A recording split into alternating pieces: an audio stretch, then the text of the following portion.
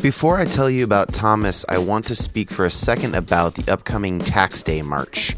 This will actually be the first march that I have taken part in individually. I did not attend the Women's March, although I did think it was valuable, but I wasn't able to go. And I am going to be going to the Tax Day March. It's on April 15th. The Seattle one meets downtown on 2nd Avenue. And the reason I love the idea of the Tax Day March is that it has a concrete goal in mind: to put pressure on Donald Trump to release his tax returns. Even if he never does that, it shows that people care about that. Perhaps we can get a law in place that requires major presidential candidates to release their tax returns. Perhaps we can get enough pressure for him to actually do it.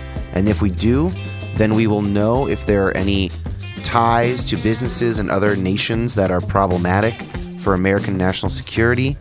Transparency is a good thing. It's possible he releases them and there are no red flags. That would be actually the best case scenario. This is not about deposing Trump or defeating him. This is about transparency and clarity.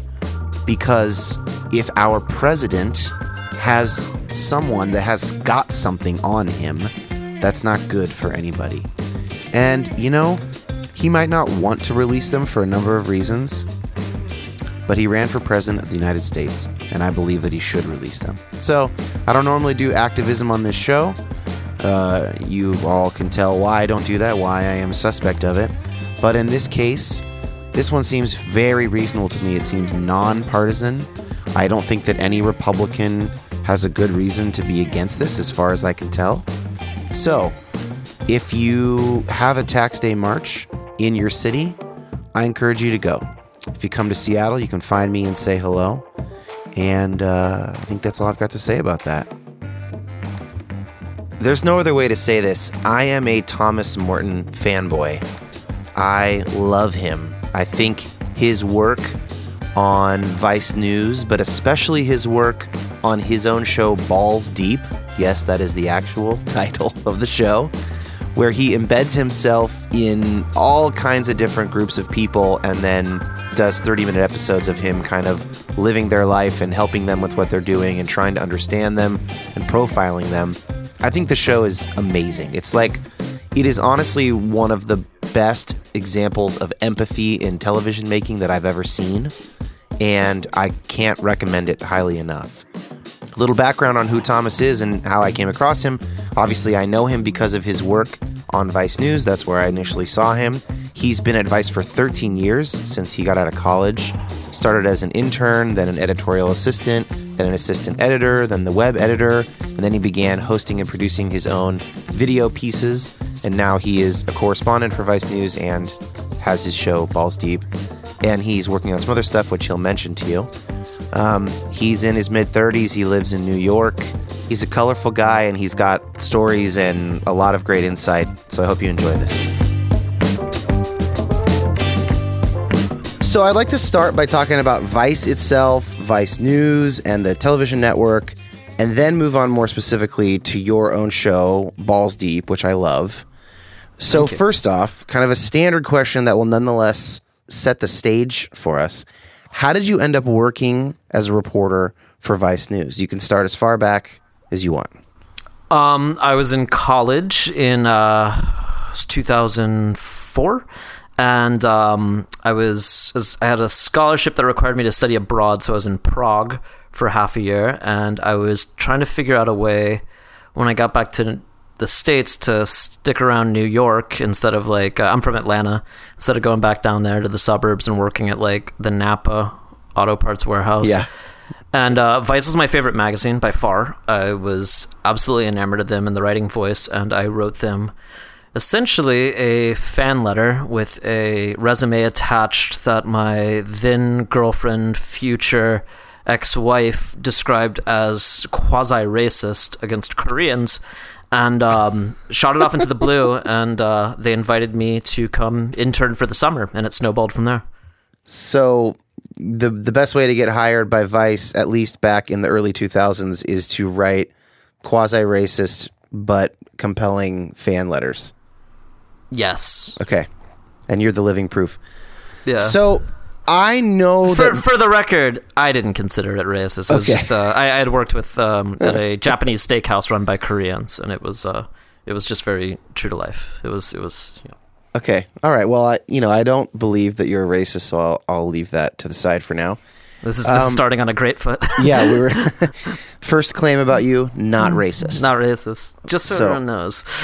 So I'm aware that Vice was a magazine before it was a news show on HBO, but we're just going to kind of skip those years okay. Because I think that, it just is much more in the mainstream now that it is a show. So the first couple seasons of Vice News were remarkable for a number of reasons, but perhaps foremost is that, like, you guys certainly appeared, you and the other reporters certainly appear to be putting yourselves in more danger than the average reporter. Was that actually the case? I don't know. I'd have a hard time. There's obviously, there's a kind of war correspondence for most of the major networks. Right. And I've seen people, do reporting while under fire, which has happened to me once and is something I would never intentionally repeat again. I don't know. To me, it never really occurred that we were putting ourselves in exceptional danger, but we were covering occasionally some hairy subjects, and we did so in kind of a looser way than our mainstream contemporaries. We certainly traveled a lot lighter than them, and we were never reckless in any way. None of us are daredevils or adrenaline. Well, some of us might be adrenaline junkies. I'm not. I'm certainly not. So we're always cautious, but we weren't. We weren't nerds about it. We didn't take security details. Didn't wear stupid-looking armor when we didn't have to. And taking a security detail is like a nerdy choice. Well, there's depending on if you need one, I guess. There's the difference between having if you're in, let's say you're in Syria, having a local fixer and kind of minding, what they have to say about the area and what's good or not good to do, versus bringing, 4 to 5 special forces, private contract bodyguards, which some channels do, and which I don't think's always the best idea. Yeah. Have you seen that Documentary Now spoof episode, search for El Chapo? Drones. Yes, I have. Yeah, drones with a Z. Did that, what's sort of the attitude around the office? Is that disrespectful, or is it all in good fun? In the end, it's all in good fun. They did a really good job hitting our aesthetic. I was aesthetically is amazing. Yeah, extraordinarily impressed by their ability to mimic our camera work, the editing, all that. I saw that episode, I guess, in a sneak preview on a link, with the idea that I was going to watch it and then interview Seth Meyers by phone immediately, fresh from having watched it. I anticipated being insulted or just and I anticipated being parodied, but I didn't expect to see myself get shot in the face. Yeah. And so I was genuinely jarred when I was making the phone call. I was just sort of do people want me to die? And I felt terrible because the whole interview was basically him consoling me. Oh no. And then on top of that, he that was the one episode I think he writes probably 4/5 of them or contributes to it, and that was the one that Armisen and there was another writer who's he's credited and I can't remember his name right now, but yeah. Meyer hadn't even been involved in that episode, so it was just that was not a good interview. Ooh, not one of my finer moments. I didn't take the fact that they get shot to be commentary on what the rest of America wishes would happen to Vice News reporters. I thought it was more just sort of taking that danger to an absurdist extreme where at some point they just certainly would die. There's no way they would be able to finish the shoot. Yeah, well, that's been the grim chatter around the office for close to a decade, I feel like, at this point. But thankfully nobody has, and those who've come close have been very fortunate and not being more injured than they have. Yeah. And for anybody who doesn't know what we're talking about, there's a show called Documentary Now. It's a mini episodes of spoof documentaries. It's on Netflix right now. It's Bill Hader and Fred Armisen. And there's one called Drones with a Z that parodies Vice News. So keeping on the topic of sort of like the Vice offices and the kind of internal conversations, is there a sense within Vice that Vice is kind of partisan or like left-leaning, not necessarily Democrat, but like liberal, and that's perfectly okay? Or is there like a strong push from anybody to sort of be more centrist? Or is it just like, well, if the facts lead us to be liberal, we'll be liberal? Can you kind of walk us through like, what's that internal conversation like? Sure.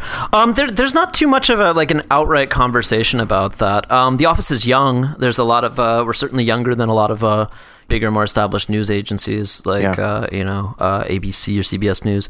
Yeah, I think people will kind of tend towards the more liberal side on a lot of arguments. Like since the magazine days, it's we've eschewed having any sort of like clear ideology, and I don't think I can't speak for everybody, but I don't think any too many of us have a very clear-cut ideology. I find myself leaning left on a lot of things, but I definitely don't. I certainly don't identify with the Democratic Party. Pardon for the swearing. And swearing is okay. Oh, good. And yeah, and I would never I don't self-identify as liberal, despite kind of looking the part. But the editorial dictum forever with the magazine, and which I try to carry forward in all the videos that I do, is you make what you're interested in, and you address things as you would address them, like in the bar with a friend. You speak conversationally. Very particularly for me, I like to kind of enter stories or approach stories that I don't know the conclusion to, that I like to, like, for instance, when I do interviews, I like to ask questions that I want to know the answer to versus, I'm just kind of like fishing for a soundbite. At least as far as I go, I certainly don't start with any sort of ideology, whether or not it ends up kind of gelling into something that is more to the left or to the right. Yeah, interesting. As it goes. I also, incidentally, try and write interview questions that way as well. I mean, there's nobody breathing down my neck to get a soundbite for my self-produced podcast. But I do try to figure out what is it about this person that like I really wish I knew, or what that they know about do I really wish I could know, and then just go from there. And I think that leads to like way better conversations than absolutely just trying to nail somebody down on like a policy position or sort of like get them on the record or whatever. I mean, that the more news you read and whatnot, like the more just incredibly boring that those approaches become. Yeah. And there's so much, I find there's so much more about the reporter than they are about their subject. Like there's, the classic hallmark of the great reporter is to ask the tough questions. And there's some people who do a really great job with that, with putting people on the spot and getting, insight into things that somebody who, beat around the bush or soft pedaled it wouldn't. But like 9 times out of 10, it just seems like they ask the hard questions, but nobody responds to them. Like, and all it comes is like, oh wow, they really put it to him. They really asked him that question, but you don't learn anything from that. You don't learn something when somebody walks off, takes their mic off and walks off set. Like, yeah, more than, you might have already known. It's just, it seems a lot of that's about the vanity of the reporters more than it is about something that will, generate any sort of like unique insight or, further. Except these days learning. In this kind of like post-fact kind of Trumpist world, I mean, I'm grateful for when Jake Tapper is willing to sort of hammer home, or Don Lemon or somebody like who will just like hammer a question until they get a response from Trump or Spicer or Kellyanne Conway or whatever. I mean, that kind of skill is becoming pretty valuable, I would say, these days for a particular reason. They certainly aren't catching any flies with honey in that administration. No. So there's definitely a link between sort of like your on-screen persona when you were just on the Vice episodes and then what became your show, Balls Deep. Let's just describe, like, how do you describe Balls Deep in a couple sentences to people? Balls Deep's at its basic. It's an attempt kind of documenting different groups and subcultures via immersion that just always ends up just being basically a profile of an interesting representative person of said subculture. Of that group, yeah. Yeah. So it's a show that's on Viceland, which is Vice's television channel, and then I guess it's an app as well. You need a cable subscription to watch. A login. Yeah. Okay.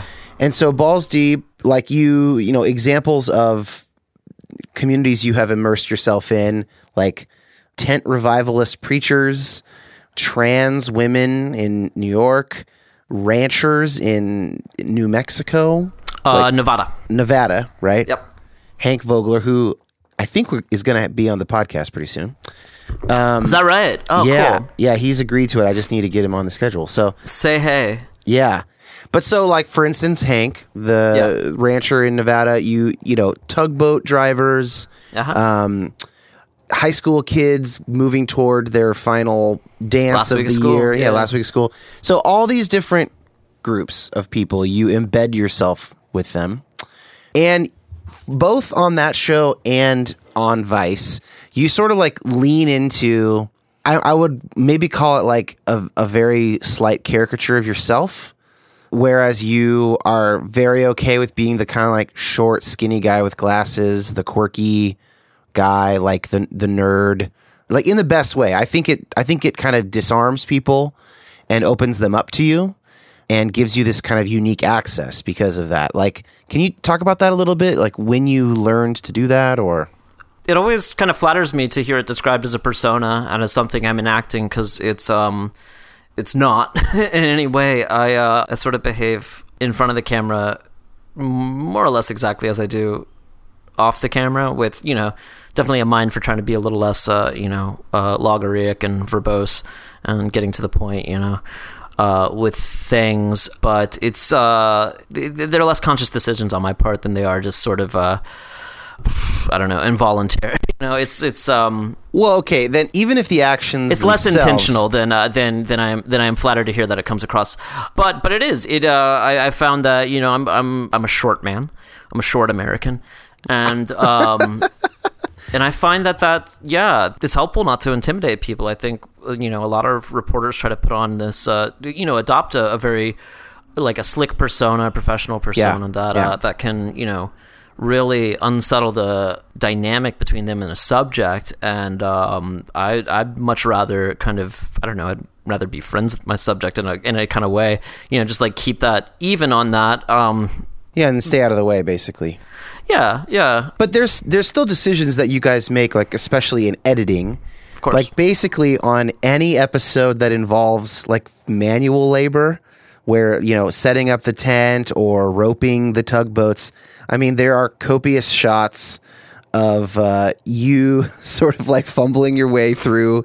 I'm forever hitting my thumb with a nail or falling in dog crap. Yeah. Yeah, and so you leave. Now that might be. If it was up to the editors, that'd be the whole show, I feel like. But you're okay with it, and I like that. I have found, like, one of the things I learned from my dad growing up was to primarily use humor in a self-deprecating way rather than in a critical way. And that when you make fun of yourself, it puts people at ease. If you make fun of somebody else, it puts them on edge. Of course. And guards them, right? And so I wonder if there's something to be learned there, just especially in this moment of intense polarization and sort of anxiety and conflict, of like, I'd recommend it to our listeners as like an example of openness and it's kind of a humility. Yeah. Well, it's liberating to allow yourself to be the butt of a joke. Like, it really, and you're right, it opens doors. It does put people at ease. It's funny, we have a president who's the butt of like just about any joke you can come up with, who can't see himself that way, which kind of makes it funnier, except for the whole nuclear weapons thing. Yeah. Yeah, exactly. He just grounds his teeth in, or grounds his feet into push back against the caricature that he's creating of himself. Did you see that picture of him in the truck? No, I haven't seen that one. Just Google it, yeah. It's him in a truck, a big rig. Oh, I saw it with a caption of like, President got to be a big boy today or something. Yeah, it looks like a toddler getting like, it looks like he's even making a sound like he's honking the horn or something. I try not to openly mock Trump on this show. Mm-hmm. It's no secret that I have been against Trump, but I'm not against conservative principles. That's kind of the line I try and draw. Well, he barely embodies conservative principles as far as I can tell. I mean, I agree. So, speaking of Balls Deep, when did you get this idea of this immersive show? It dates back to the pre-Video Magazine days. Some of the earliest writing work I did with the magazine was we had an issue called the Immersionism issue in 2005, and this was at a period when one of the media buzzwords at the time was Google journalism, where people, it was right around the time of Jason Blair. What we were trying to set ourselves at odds with was this, lazy style of writing where the reporters wouldn't even leave their desk. They would just call people. Yeah, let me Google and that sources. For you. Yeah. And our, the approach we were, ballyhooing ourselves for taking, but which we did, was to, you'd actually go and stay with a subject and like learn what you could from there, and you'd, absorb the smells in the setting. You'd try to do things, like them. You'd wear their clothes. You'd, crap in their toilets, and you'd see what you gleaned from that. And it's funny because we translate that into, or we directly take this kind of like we go there approach and put it into the video world, which sort of doesn't make sense because like with video you have to go there because otherwise you can't film it. But it's the mindset is one of I think a little greater embedment. I try to avoid that word just because it's one of the just countless pieces of military jargon that's invaded writing, newspaper writing and journalism and such. But you try to do that versus just being kind of like a, hapless parachuted in observer. Oh, there's more military jargon. You cannot avoid it no matter what you can't. And so I'd written some pieces, like I'd lived with a Dominican family up in Washington Heights in Manhattan for a few days and just written about that. I joined 3 cults at the same time. It was kind of like juggling girlfriends for a month. Wow. Around 2007, when Vice began producing DVD content, Thomas got his first gig hosting an 8-minute segment, a road trip with members of the band The Black Lips, in search of moonshine on the Sea Islands outside of Charleston.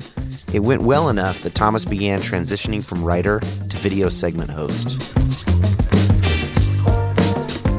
I spent about a month with this biker gang called the American Brotherhood 911, who are a 9/11 memorial motorcycle club made up of a lot of like former Hells Angels. And then there was a Chinese gal who sold crabs like down like deep Chinatown, like where you don't see any white people at all. She sold like live crabs in paper bags to people on their way home. And so I like lived with her for a couple days, and like she had a really tiny, sad apartment that she shared with she was married, and she shared it with another married couple who had a newborn baby. And it was like, man, that apartment was small. And then the first one that aired was with the leather community, kind of based out of the famous New York leather bar, the Eagle. So I spent time at the Eagle, got my head shaved, tried on cock rings, things like that. Wow. And that's how Balls Deep started, yeah. What you end up with on Balls Deep is like empathy, basically. You end up with empathy, and you laugh along the way. There's some very silly stuff. There's some very sad stuff, depending on the episode. You feel these people's pain. You share their kind of triumphs and their setbacks. We get to laugh at you sort of fumbling your way through whatever they do expertly. But then by the end, it's disarming in the best way. I guess it would be through your writing, because that's where this approach came from. At some point in the process, did you stumble upon that would be the conclusion of this kind of work? Or did you ever think, I want this to end with empathy, I therefore should approach it like such and such? It was very much a stumble. I think in my writing I'm not much less empathetic, but I definitely I poke a lot more fun at my subjects as well as myself, because I can, because they're not there on the camera. Because they're not there, exactly.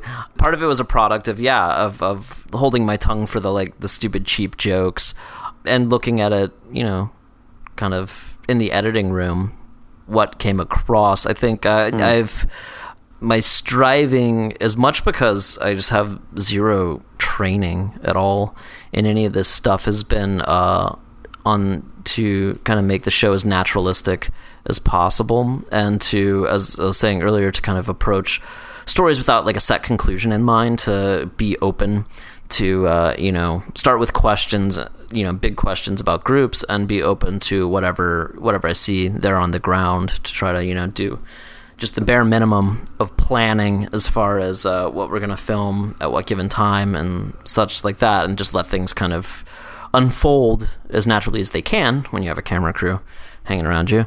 That's been the end result. I think, I've been making Balls Deep off and on since, 10 years now, I guess. That's wild.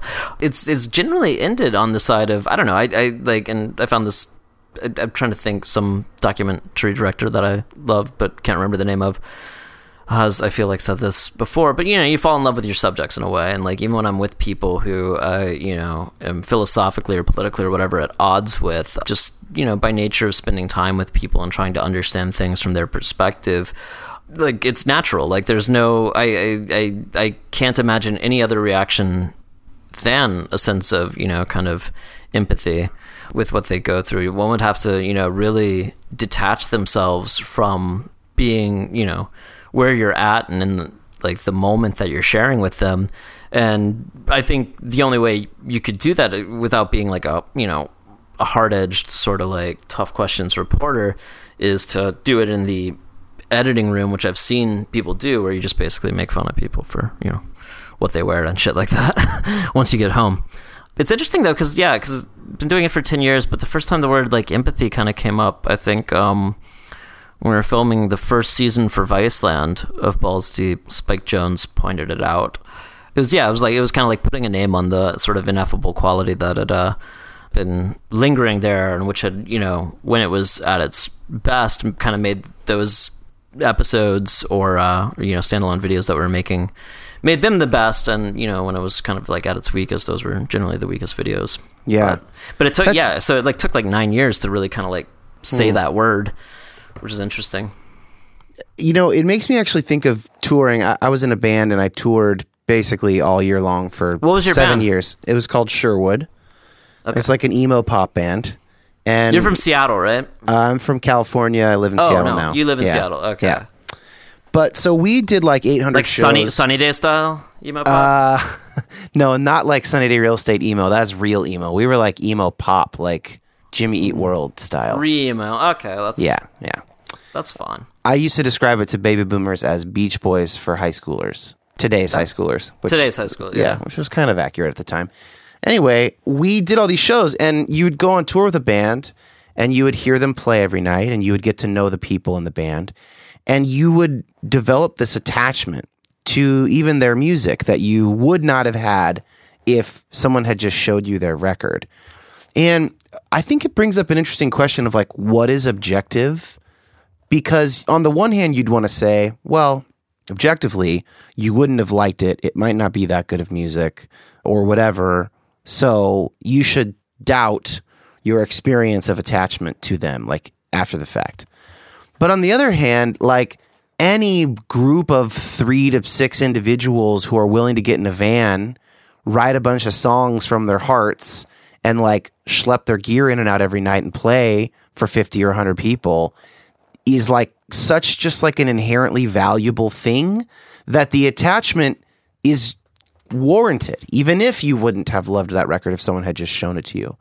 And so it's kind of like, I was thinking when you quoted that director of like, you fall in love with your subjects, I was thinking, well, that could be a problem for a documentary filmmaker because you're supposed to be objective. You're not writing fiction. You're not telling a fictional story. You're supposed to be showing things as they are, but it's also kind of true. Like if you believe that human beings are supremely valuable, for instance, then that's objectively true.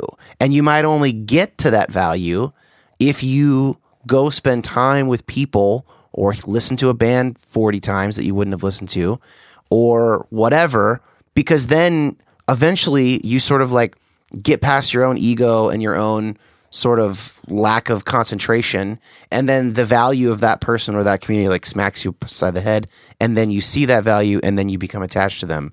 And to say that that's not objective, I mean, that's kind of snobby. Well, yeah, it certainly is. I take major issue with the idea that objectivity is the ultimate goal of reporting or documentary or anything of that nature. I think that's been I think that's like sort of like what's the hamartia, the tragic flaw of kind of like late 90s, early thousands reporting. I've always felt like whether we're calling it immersionism or whatever, but the idea of having like the reason Balls Deep's hosted and the reason like the show on HBO is hosted and stuff like that, I feel like that by one, you're never going to achieve true objectivity. That's, it's a chimera. And by showing the person who's, I feel like there's a difference between, a hosted thing and an unhosted thing where you've got that like voice of God narration. To me, that's always like, it always sounds very authoritative. And I find when I'm watching like an unhosted documentary and I hear something in the voiceover that's wrong or that I disagree with, I take far greater issue with it than I do when I see somebody on screen saying it, because when I hear it in the voiceover, it's like reading it in print and just being like, well, how could someone publish this? This is bullshit. This isn't right. Whereas when you see the person saying it, you can understand where it's coming from, the line of thinking, that person, at the very least, that person believes that, and you can take it with a greater grain of salt.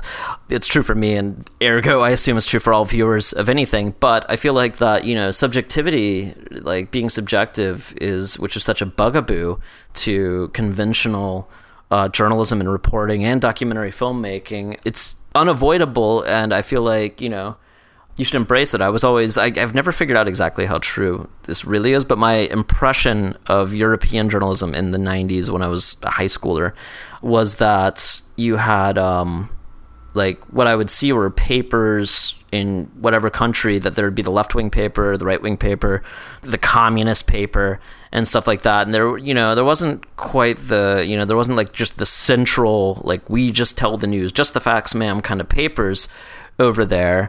And that when you read the papers, you understood that you were reading the communist paper and that it was going to be told from a communist perspective. And I think that's generally a little bit of a healthier way of approaching things, to just clarify whatever prejudices and biases that might be actually are going to be up front. That might be an unexpected kind of antidote to where we find ourselves today that I haven't really thought about. People have lost so much faith in institutions and in sort of any kind of unbiased media. Maybe it's better, and not, I'm just spitballing here, so nobody hold me to this, but maybe it's better to just like say, yes, this is Fox. It's going to be conservative. Here is, BuzzFeed or Huffington Post. It's going to be liberal. Just read both. That I don't know if that would work, because I don't know that most people have the stomach to read the paper that they disagree with. I don't know that I find myself reading. Honestly, I find myself reading a lot more New York Post and Fox News than I do like Daily News and Times.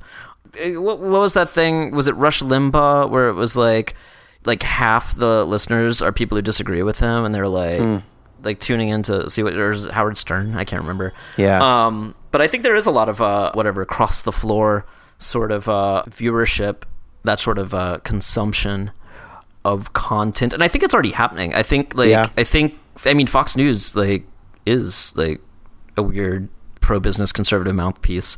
I think anybody who, even if it's supporters, I can't even picture in my head the kind of dolt who would say that they're, objective or balanced or anything like that. I know adults who do believe that they are the balanced ones and that CNN and MSNBC are the biased ones.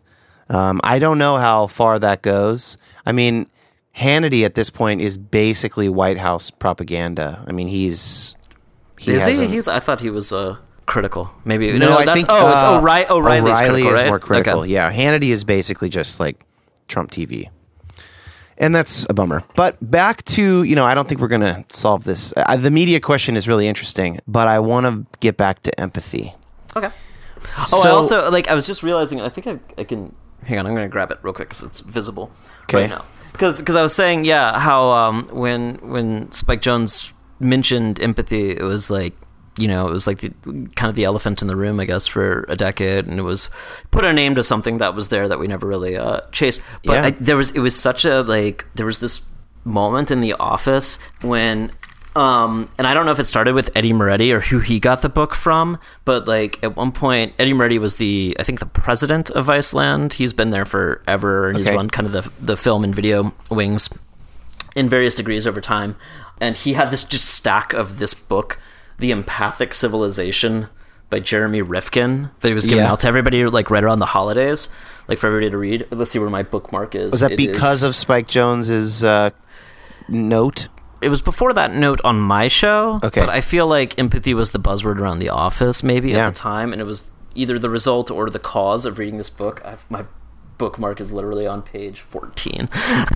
But that word was applied to my show, but it was also, it was certainly applied to like Gaycation. It was like our version of objectivity, Well, so one thing that's interesting, even if you're not trying, let's say you didn't, try and become this empathetic show or whatever, you still are choosing which groups of people you're going to embed yourself in. And a lot of those groups, if you just told someone, hey, this hipster reporter from New York is going to go embed himself with tent preachers. I don't think I'm that hip. Well, whatever. But almost anybody would assume it would be mocking. Of course, yeah. It's not mocking. So when did it become clear to you, and why, that it was better to take people at their own word and sort of like assume validity to their worldview than it was to come in blazing with your own worldview and sort of knock it down? I don't know. I can't. I don't think I can. I don't know if I can put a specific moment or date on that.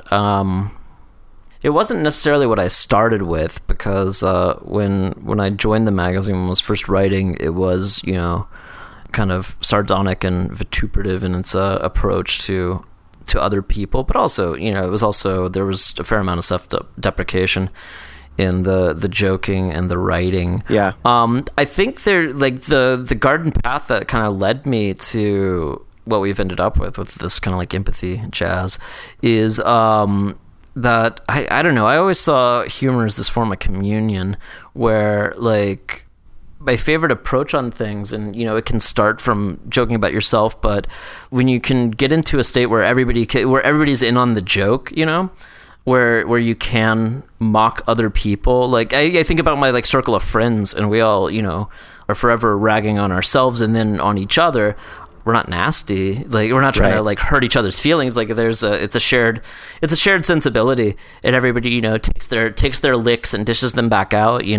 I value humor to, I think, a degree that many people maybe don't. That it's often seen as a break from gravitas and sincerity, and I think it surpasses both. I think it's kind of the ultimate. I don't know. I consider it as close to the like strictest like kind of religion that I adhere to, and I do feel like that like laughter and humor is one of the highest forms of human communion. Well, so that leads great into this next question. I wanted to ask you specifically about the episode where you embedded with these revivalist tent preachers. So I'll give a brief synopsis. Basically, there's this man, he's probably in his 50s or 60 or something like that? Late 60s. Late 60s? Yeah. And his dad was a tent preacher. He's a tent preacher. His daughter sort of helps him advertise the revivals, the tent revivals. And, the numbers are dwindling, but it's an old kind of tradition. And you were just like, why do they still do this? And I'm going to go find out. And so you hang out with them. Excellent episode. Thank you. And not only did you hang out with them, they ask you to preach. There's a little bit where you say, I was raised Christian, but not Southern Baptist, and I have never sort of been around this charismatic preaching before, and I also don't want to like lie and sort of say something I don't believe. So you kind of found this passage you could kind of riff on, and you did your darndest, and it was touching. the relationship between you and forget the main guy's name. Harvey Perdue. Yeah, Harvey. I didn't get the impression. So it doesn't matter for most of this conversation, but I'm Christian, practicing Christian, and this show is not mostly about that, but I did not feel, all that is to say, I didn't feel offended by that. I didn't feel like, and I'm not a Southern Baptist, but I didn't feel talked down to. I felt like that was a really cool moment for me to watch because worldview-wise, I align more with you than I did with Harvey Perdue, but I share in some senses his faith. What, in your mind, through that whole thing, I know this is a long setup, but what was going on there between you and him and his family and the people in that tent, even though you didn't believe the same things that they believed? Well, I don't know if we don't believe the same things necessarily. I don't I'm certainly not a practicing Christian. I don't really identify as such, but there was a lot of interest to me beyond the kind of tourist gawking, look at these hillbillies, yeah. Right? Yeah.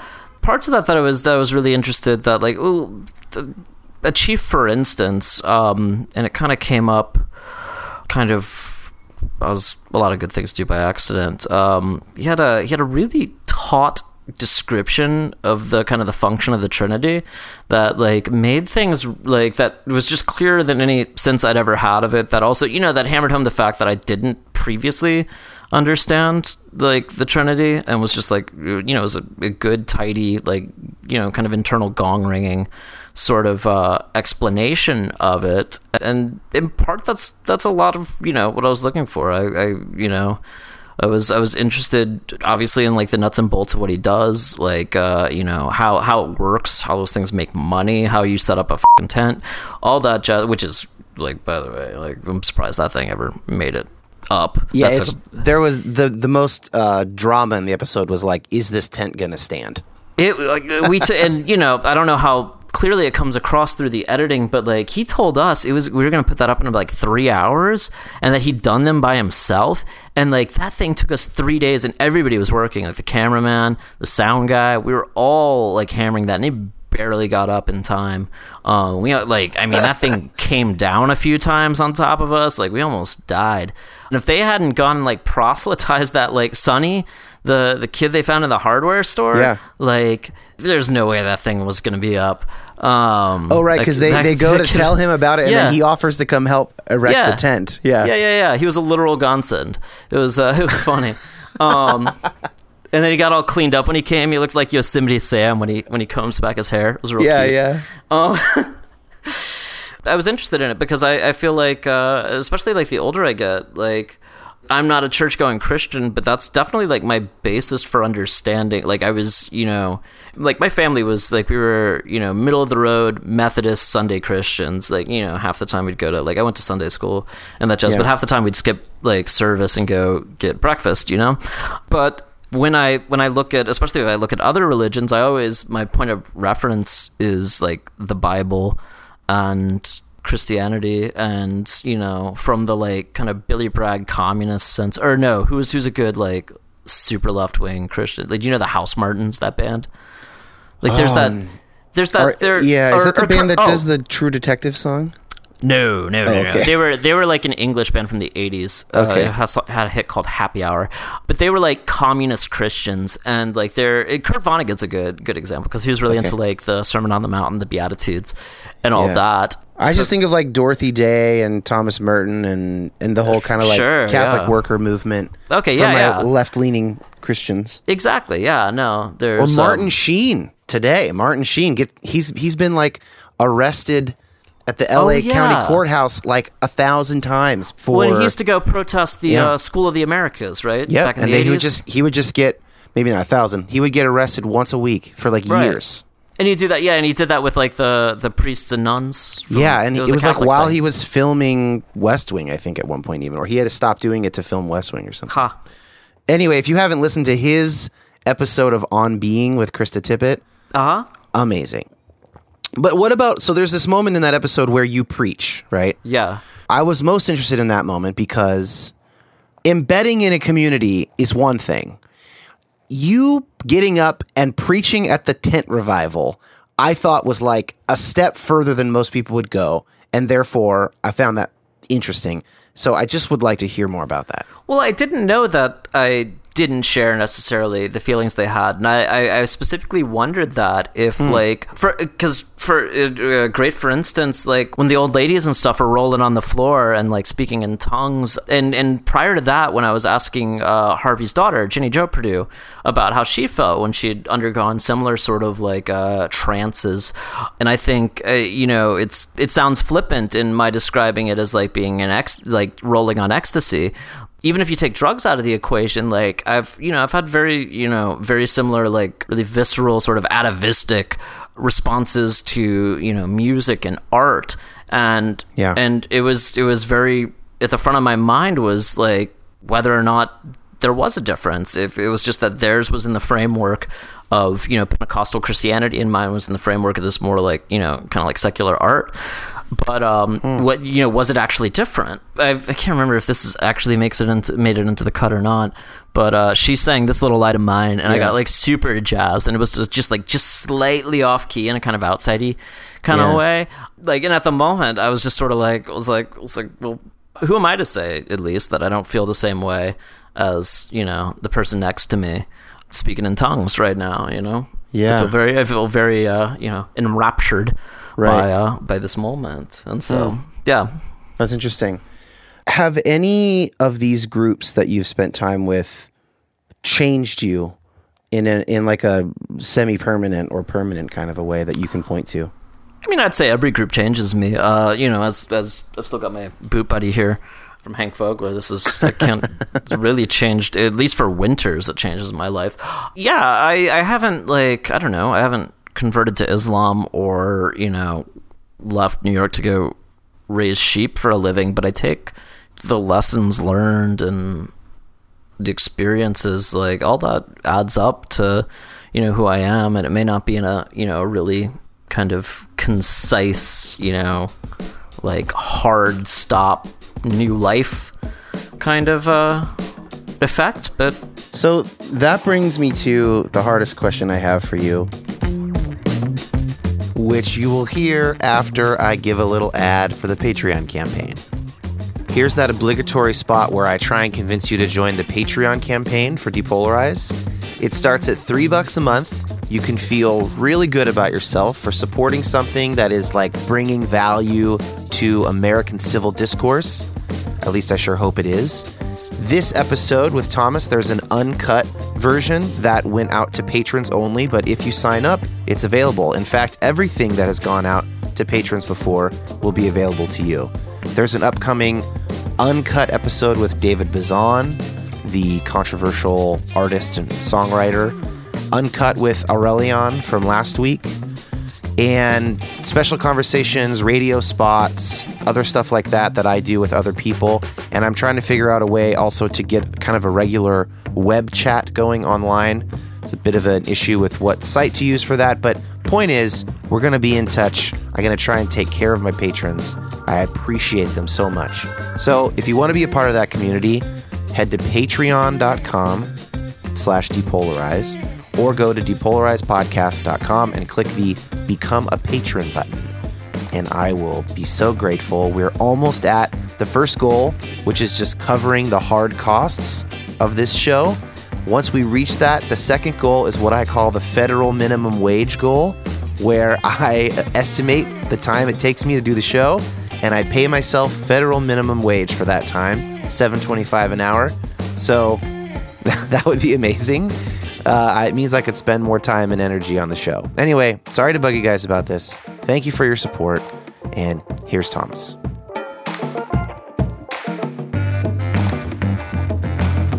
So that brings me to the hardest question I have for you, or sort of statement, which is, I love the show. I always feel empathy. I end up feeling empathy for every group.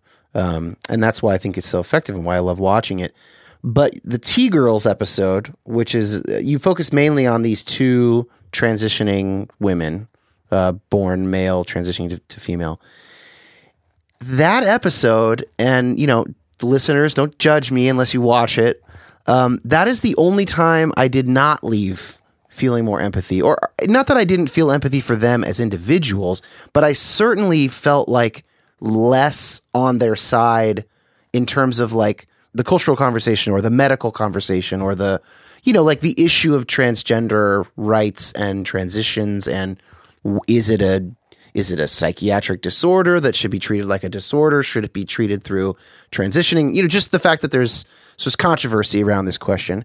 And that episode, I felt like you capped it off with this kind of monologue of, you said something to the effect of like, I feel so much more for them or whatever. And I kind of left that episode going like, these people are like not mentally well. I'm going to sound like such a jerk here to some listeners, but just to sort of make my point a little bit, they go to these like competitions where there's like these catcall things where like they see how much they can pass off as a girl, and drag they balls? And just in general, the two women just seemed like very sort of like unnaturally focused on a lot of this aesthetic stuff, and just seemed like the kind of people I would not like start a business with or like trust with a large sum of money or ask their opinion because I would think it would be good. And I'm being transparent here. I could totally be wrong about them. I just mean that's the impression I got as a viewer, and that was different than other episodes. And yet you had this monologue at the end. So I thought it might be difficult to do, but also interesting to kind of get your take on those girls and why, maybe if we could figure out why we came to different reactions from the time. I'm trying to think, because when I came out of that episode, when I was the monologue you're describing, I found myself like, whereas with like the Tent Preacher or say like the Muslim Family, I found common touchstones, and I felt like I could really understand the mindset of them, or like felt like I could. Not to say that I actually thought the way that they did, or in any way embodied their mentality or not. That there was a gap with the trans women. To put simply, is that I'm not trans, and that there is like there's something. It sounds really harsh to say they're mentally unwell, but there's a kernel of truth there, that there's a medical issue that underlies their very identity in our culture, and that the thing, like aspects of everyday life that we take for granted surrounding gender, are great big question marks in their mind. And I found that I think you come down to the whole notion that was originally posed to homosexuals, that's now kind of been culturally more or less accepted on that front, and is now being applied more, being the debate has moved to trans persons of, is it something you're born with, or is it a choice you're making? And I find myself looking at it, and I look at the hardship that it involves, the danger it inflicts on the body, risks and super whatnot, high suicide risk. And one thing that I didn't know, because I knew about the statistic about the shorter lifespan, that trans people have a plague years like level, like I think it's 38 or 39 life expectancy. Wow. I thought that was due to the suicide risk for the most part, but in speaking with the members of the trans community, that part of it is that the hormone regimen, the physical act of transitioning, is just hell on the body. It's very difficult. It hurts the liver like just tremendously, which, from the side that, of people who believe that it's, kind of like a lifestyle choice, is, an argument that it's the symptom of a really, an unwell mind, is something to be guarded against. But to me, like, I took it as like, in my mind, nobody would willingly undergo this level of hardship if there wasn't something deep and burning inside them driving it. The artist David Wojnarowicz, whose name I just butchered, from the 80s, who died of AIDS, had a beautiful passage he once wrote about what it is to be like a gay man. And I wish I had it in front of me, but it's long, and so I'm going to paraphrase it horribly,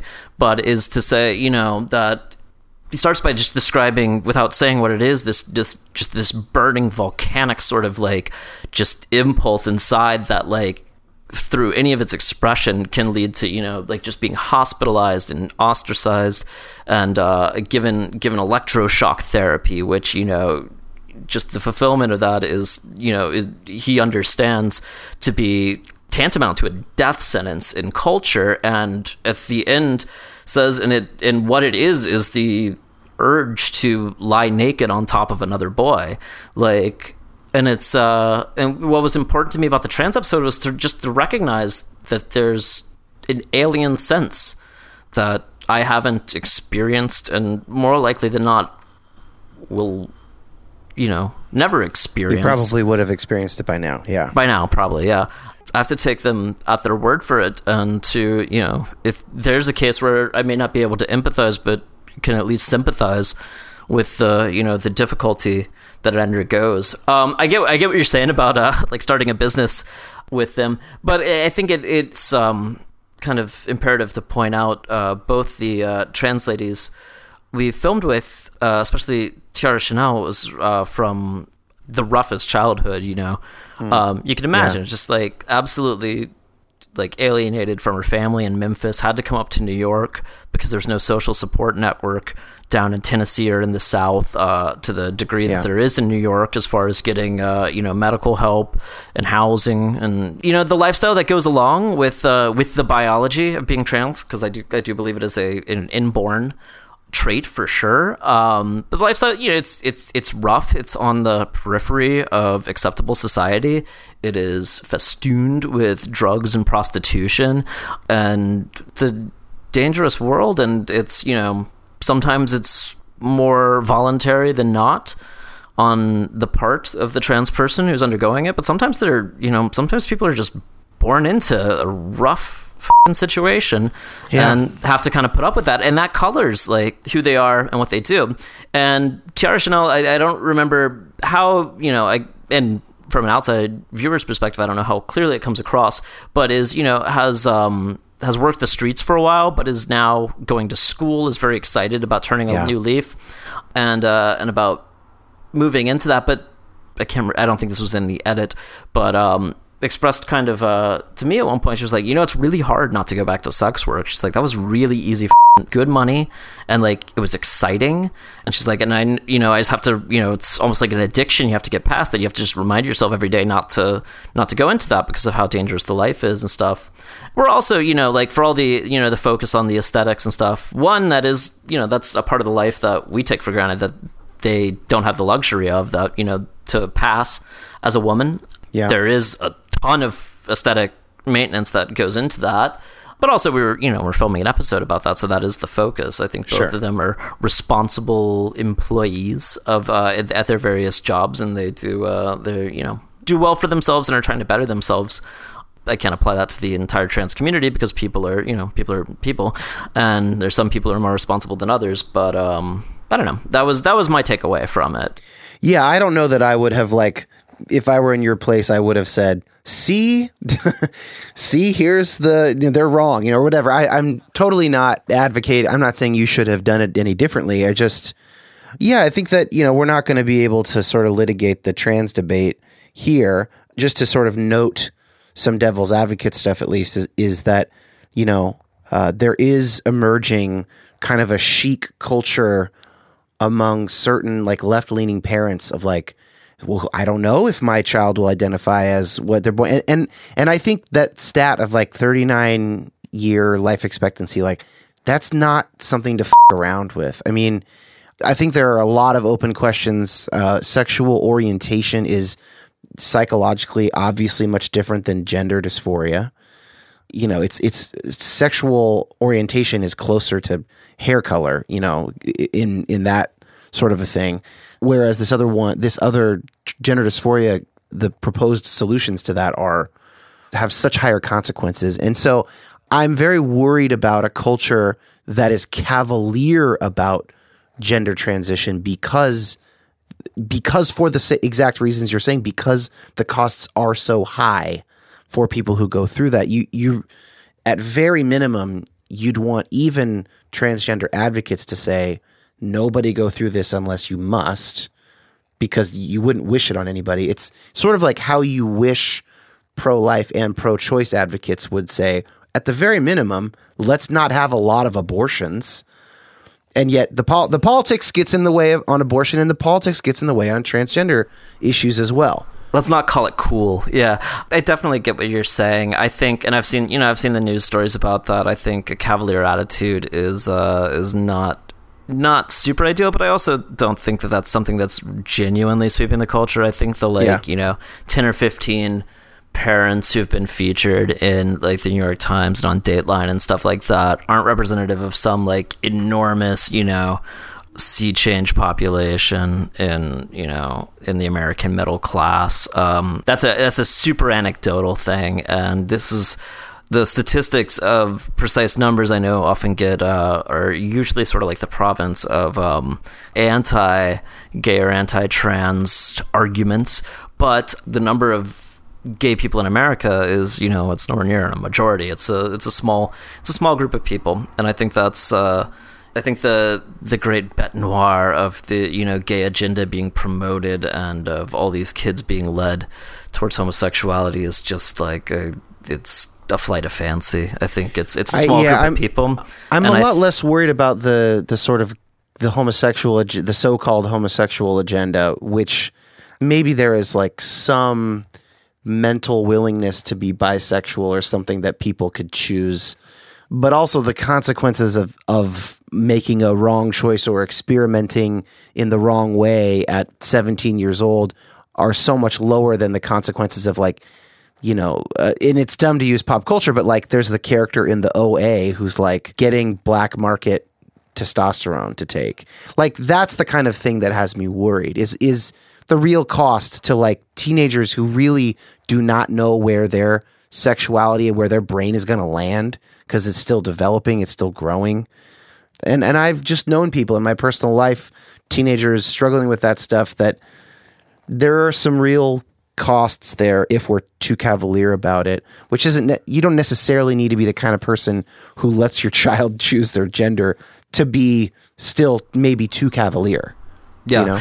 Well, I think there's a difference between being cavalier and being like open. And I feel like the answer to, in my mind, the best way to mitigate the dangerous consequences of things like hormone therapy and the elements of transitioning that have the harder cost on the human body is to, involve the medical community as much as possible. And I think New York's, the various subsidy programs they have for gender dysphoric people and homosexuals and people suffering or HIV positive, I think it keeps it out of the shadows. It's the classic gay argument, and I think that can help kind of decrease the dangerous consequences that there are. My fear is that the presentation of a cavalier attitude just leads to the pendulum being thrown back all the way in the other direction, and everybody going for black market testosterone or whatever, covering up. And I don't think that's good either. Yeah, interesting. Well, that's great. I wanted to chat about that with you. I think we'll, there's obviously plenty more to be said on that topic. Sure. I've just got a couple more questions for you. You have spent like 100 times more hours than any of us traveling the country, embedding yourself into like radically different groups of people. What have you learned that can help us make sense of this political and social disjunction that we are currently experiencing? Not much. Really? No. It's like it's weird because they're very simple lessons. It's just that I think of all the people I've met, all the people I've disagreed with, I don't think I've met anybody I would describe as ill-intentioned. I don't think it feels like the majority of the people, and there are certainly people who are ill-intended, but I feel like in everybody's mind, everybody is kind of out to do something good. And for the most part, people are just trying to like kind of be comfortable with themselves and have happy lives and that jazz. As far as where we're at right now, it's I know this is like, it's the kind of thing that like this argument will show up in like a feature, like a little editorial in like The Atlantic or whatever, and then left-wing types will be like, this is, you're stupid, just like almost like victim blaming or whatever. And it's just that like TV really laid the groundwork for where we're at right now. If you look at the television culture of the mid-thousands, if you look at reality TV, of which our president was a featured star, it's garbage. It's garbage that was created by executives who had a extremely low opinion of their viewership's intelligence, of their, comprehension. And it should be said, they were rewarded by their viewership for such decisions. Yeah, exactly. They pandered to them. And it's basically like, they fed the country like the televisual equivalent of bootleg McDonald's food, and now they've elected bootleg McDonald's food president. It's like there's really blood on the hands of like these executives who didn't offer their audience the chance for anything edifying, for anything of nuance whatsoever. We had a show that we worked on before the HBO show for MTV that was a disaster that I'm really like, I don't know, that I'm kind of glad it didn't get shelved, but it got kind of like hidden. Like it was put on a really late time slot, and I don't think they've syndicated it at all. But the notes we used to get from them were just like appalling. One of my favorites was I can't remember what the story was, but it was the note from the network was "make ending less smart," and the overwhelming sense you got from them, it was just clear as day, was that MTV had gone from whatever audience they had in the 90s to a audience solely comprised of the demographic of 14-year-old girls, and they were scared shitless of losing that demographic. So if something didn't appeal to what they assumed a 14-year-old girl would like it had to go, or it had to be. Well, I think that this argument is good, but if you're going to make this argument, you might as well go back before the mid-aughts. I mean, Neil Postman's book, Amusing Ourselves to Death, came out in 1985. Yep. And that was about sort of the televisionification of education and all forms of communication, a transition from the printed word to basically television sound bites. And his mentor, McLuhan, was, rallying about this in the 60s.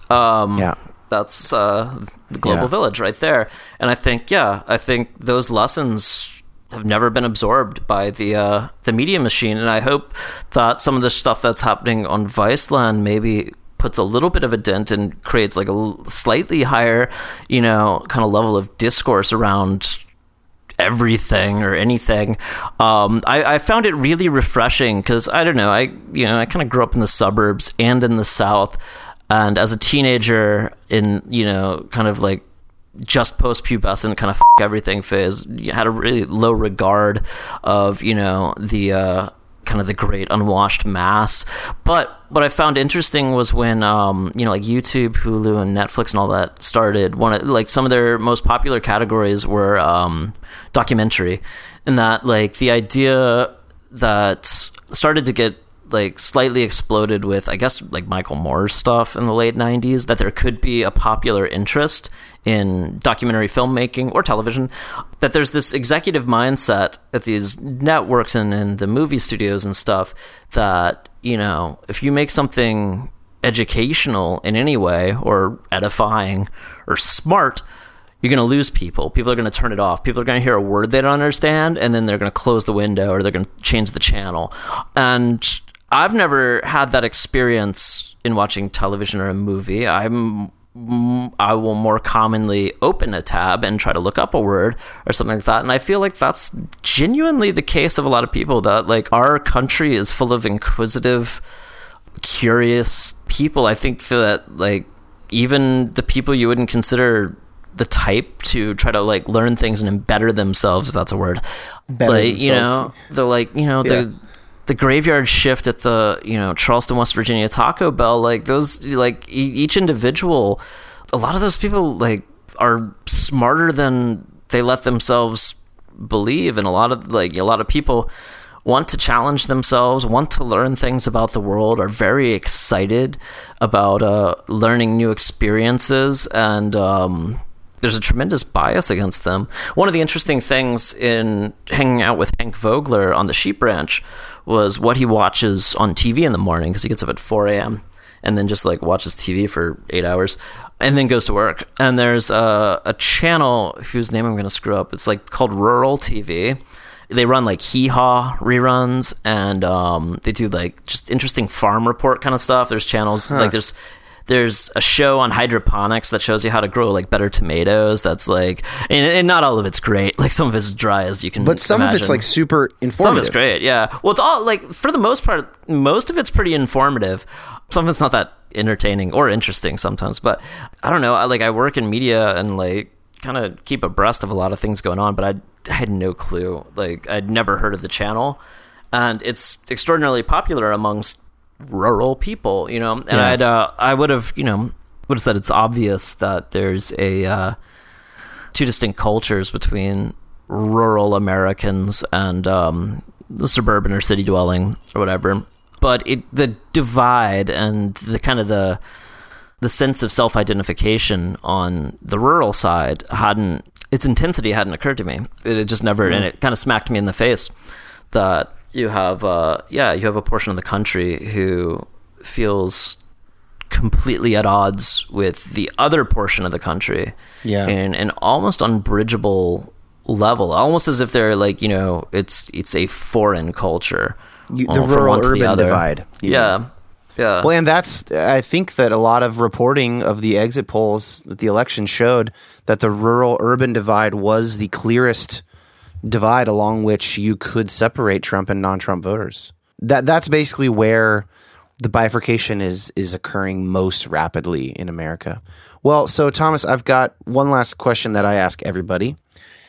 And so, given your unique experience and just your perspective and what you've learned doing your job and spending time with all these people, I would like you to identify one argument or line of thinking on the left and one on the right that are wrong or misguided. That are bullshit? Okay. Yeah, one for each, so equal offenders. Okay. God, there's a lot on the left that I absolutely hate. Hey, since you're obviously a more liberal guy, you could do a few for the left. You only have to give us one for the right. I prefer for people to critique their own sides more or less. Right. Yeah. Well, I'm trying to think of specific arguments, which I'm kind of getting hung up on, but I feel like on a kind of macro sense that there's a sense of rectitude on the left wing that's just like absolutely loathsome, you know, and that there's what do you mean by rectitude? This kind of complete and inflexible sense of rightness that doesn't allow them to even that the viewpoints that are counter to theirs aren't just another opinion or somebody else's argument, but that they're that they're flat out wrong and that they're against history, that they're against that the notion of progress as this monolithic linear sort of entity. And I'm holding a book right now because I wasn't going to remember its name or its author. The True and Only Heaven by Christopher Lasch, which is both a criticism and kind of like a historical overview of the idea of progressivism and the idea of progress. Interesting. As it's evolved over the last 150 years in American and Western culture by fits and starts. And I think it's hard to knock that out of a lot of people's heads. It's hard to make them it's hard to get a sense when talking to people, and you run into this, especially parties in New York and stuff like that, liberal viewpoints held are not a product of one's upbringing or a certain way of thinking, but are simply the right thing. And I think it's religious, you know, it's dogmatic and it's religious and it's, and therefore becomes inarguable. And it's there's no give for the other side's opinion, and there's then no attempt to meet it on its own terms. I think of I don't know, I think the basket of deplorables. It's if she had said, because what was the full phrase? Trump has, he's I don't know. There's two baskets or whatever. There's half of them are good people, and the other half I call basket of deplorables. Basket of deplorables. If she called the other basket a bunch of racist shit stains, that might have had an effect, you know. And if and I kept saying this during the debates, it drove me insane. If she just turned around and he's turned to the camera and was just can you believe this stick, you know? Just had one moment of it always gets called like sinking to the other side's level, sinking to the mud, but of just like genuine, like simple, like expression, which in a lot of circles is just heresy. You can't forego your 18 clause stupid James Joyce sentence just to say something plainly. So and it's a kind of an elite, kind of a snobbishness. Yeah, absolutely. And elitism elitism is absolutely a major failing point of the left wing. And the thing is, there's a healthy elitism that could be strived for. And it's funny because elitism, I have a doctorate because I spent 6 years learning about this, and therefore I know 6 years worth of knowledge about it. And that is an elite thing if you are an expert, but you can do that without holding it over somebody, right? Yeah, you don't have to condescend all the time. And it's funny because that used to be that was William F. Buckley's mainstay. He was the most elitist, condescending person on the block, and that used to be so heavily associated with conservatism, and the way conservatism kind of survived when it should have died after Goldwater or Nixon at least, was by adopting the clear language of Reagan, a man whose policies I absolutely hate, but who sold them with tremendous, just really casual sort of kind of casual parlance. There you go. Okay, so let's look at the right. What do we got from the right? Let's see. I think the right wing has given itself over to conspiracy, which is stupid, which attributing malice, I think, and this could be true of both sides, attributing malice to things that can otherwise be explained by incompetence is I don't know, I think that's the product of an unwell mind. That's certainly happening on the left towards Trump. I mean, a lot of stuff is Trump is out to demolish democracy, or he just really doesn't know what he's doing in this particular way. Yep. So conspiracy, and I think that extends too to I think the absolute dumbest thing in the world is a fear of Sharia law taking hold in America. Why? Because that's a common problem. That's a common fear. Why is it silly? What's the proportion of Muslims in America? Is it 0.01% or is it 0.1%? It's very low. Yeah. I don't know what the number is. Numerically, it's virtually impossible. Yeah. It simply wouldn't happen. And I really loved the show you did with, I can't remember his name. With Judd. Yeah. About Islam. It was one of my favorite, Thanks, man. My favorite episode of yours. But a really illuminating podcast in general and I liked how you got to the, or I don't know, you really got into the nitty gritty of what Sharia is and all that. And I think from the right side, the right's arguments about Islam are just it's what people were saying about communists in the 50s. It's just such horse shit. You think it's just a lot of bogeyman without a lot of details. And I think there's the threat of Islamic terrorism is an important thing to be working on, but until it's detached from, because that then goes in the opposite direction as far as numbers go, because it's if Islam's the problem, then 1/3 of the world is the problem, and it's we've lost that fight. That's not even World War III. That's just it does seem very unlikely that 1/3 of the world are. If they would just be honest with themselves, they'd be terrorists. Exactly, right. That just does not seem true. And if you look at that, it's grounded. All the surveys that are cited are wonky, and it's just the misquoting of the Quran is just rampant.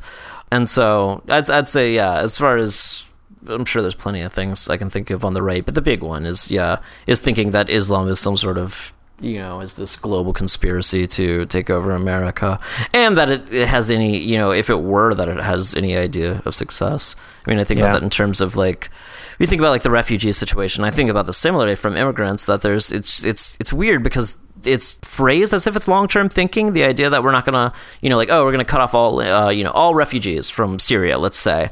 And in my mind, it's the shortest term thinking I can imagine, because you've got to go completely hypothetical and anecdotal, which is, I know, one of the big crimes of the left is the hypotheticals, as I think Gavin McInnes and Jim Goad always put it. But you've got the 6-year-old boy who's a refugee from Homs, let's say, or whatever, and the argument on the right is he comes to, let's say he comes to Denmark or wherever, comes to America, gives him sanctuary, and becomes enamored of radical Islam, is radicalized online by, somebody promoting ISIS or Al-Qaeda, and then becomes this terror agent within the United States. And in my mind, once you've got the kid in the United States, you have the exposure to Western culture. The Muslims I hung out with were like so American, it was almost like a little much. Like they're really into Disney World and shit like that. Like it doubts the power, the hegemony of Western culture, which is this just incredible force. Maybe not for good, but certainly for like kind of complacency, certainly for self-gain. And if you block that off, if that 6-year-old's left in Syria, like instead of having a choice between being super American and trying to have a girlfriend and going to Disney World, or going online and learning about like radical Islam and reading that Al-Qaeda magazine and deciding to blow himself up at a Marine recruiting station. Yeah. There's no choice. He's in a place where his only choice is to join ISIS and fight with that. And it's possible he has the added antipathy of being refused entry to the West that just kind of like goes with what he's being taught by those cruddy imams, so-called imams, let's say. Yeah. So it's just like we're just building up, we're just giving them recruits, basically. Man, well, Thomas, I love your show. Thank you for your time. Is there like an easy site that I can point people to where there's, a lot of your writings? Like, are they archived? Yeah, it's all on Vice.com. Okay.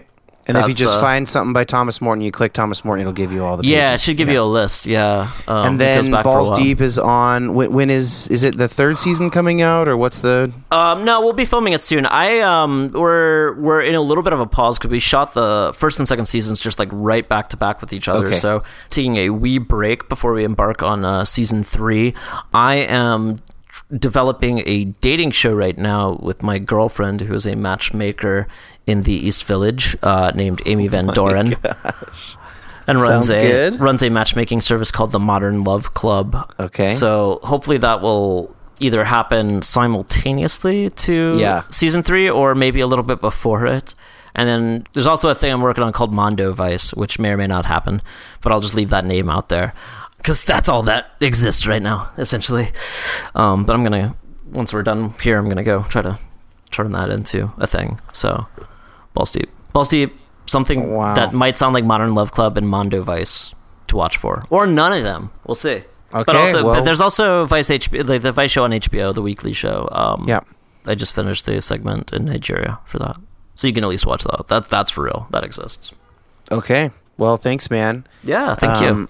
And, I normally ask people if listeners should follow them on Twitter, but your Twitter handle is babyballs69, which I think just shows me you don't really care about Twitter. I think I care about it. I don't know. I care about it as much as I think it should be cared about. I use it for jokes and to share links. My tweeting days were, 2012 to 2015, let's say. I've got moved on. I find myself, I made all the zingers I could, and they weren't even good, really. But I'm on every so often. I'm a little more active. Well, no, I'm kind of equally active on Instagram. That one's just baby balls. Wow, I can't believe you got that. Nobody had taken it. I know. I was an early in.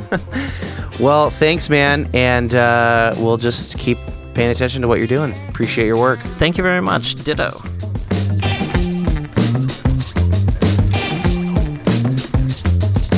So the uncut version of this conversation with Thomas, which went out to patrons only, but which you can hear if you join as a patron at patreon.com/depolarize, actually had like 20 extra minutes. And in a couple weeks, the David Bazan interview will have a good 30, maybe 40 extra minutes that won't be on the show. So keep it in mind if you want to support this financially. The song you've heard underneath today's episode is called Mean Streets, and it's part of a collaboration that I'm working on with a friend named Michael Parker, and it is available for podcast licensing and any other project at dankoch.net, if you're in the creative industries, perchance. We will see you next week with another great conversation. I don't know exactly who it's going to be yet. I've got a couple in the can I'm choosing from still. But man, how great was Thomas? So funny. I just re-listened to that this morning, and I just was cracking up, trying not to wake up my wife in bed. So good. So grateful for his time. Grateful for you guys. We'll see you next week. Find me on Twitter, DANKOCH. There's a bunch more stuff at depolarizedpodcast.com. And on Facebook, we have the group, Depolarized Podcast Discussion Group, where people share stories and ask questions and try and help each other depolarize this very polarized world. Thank you guys so much.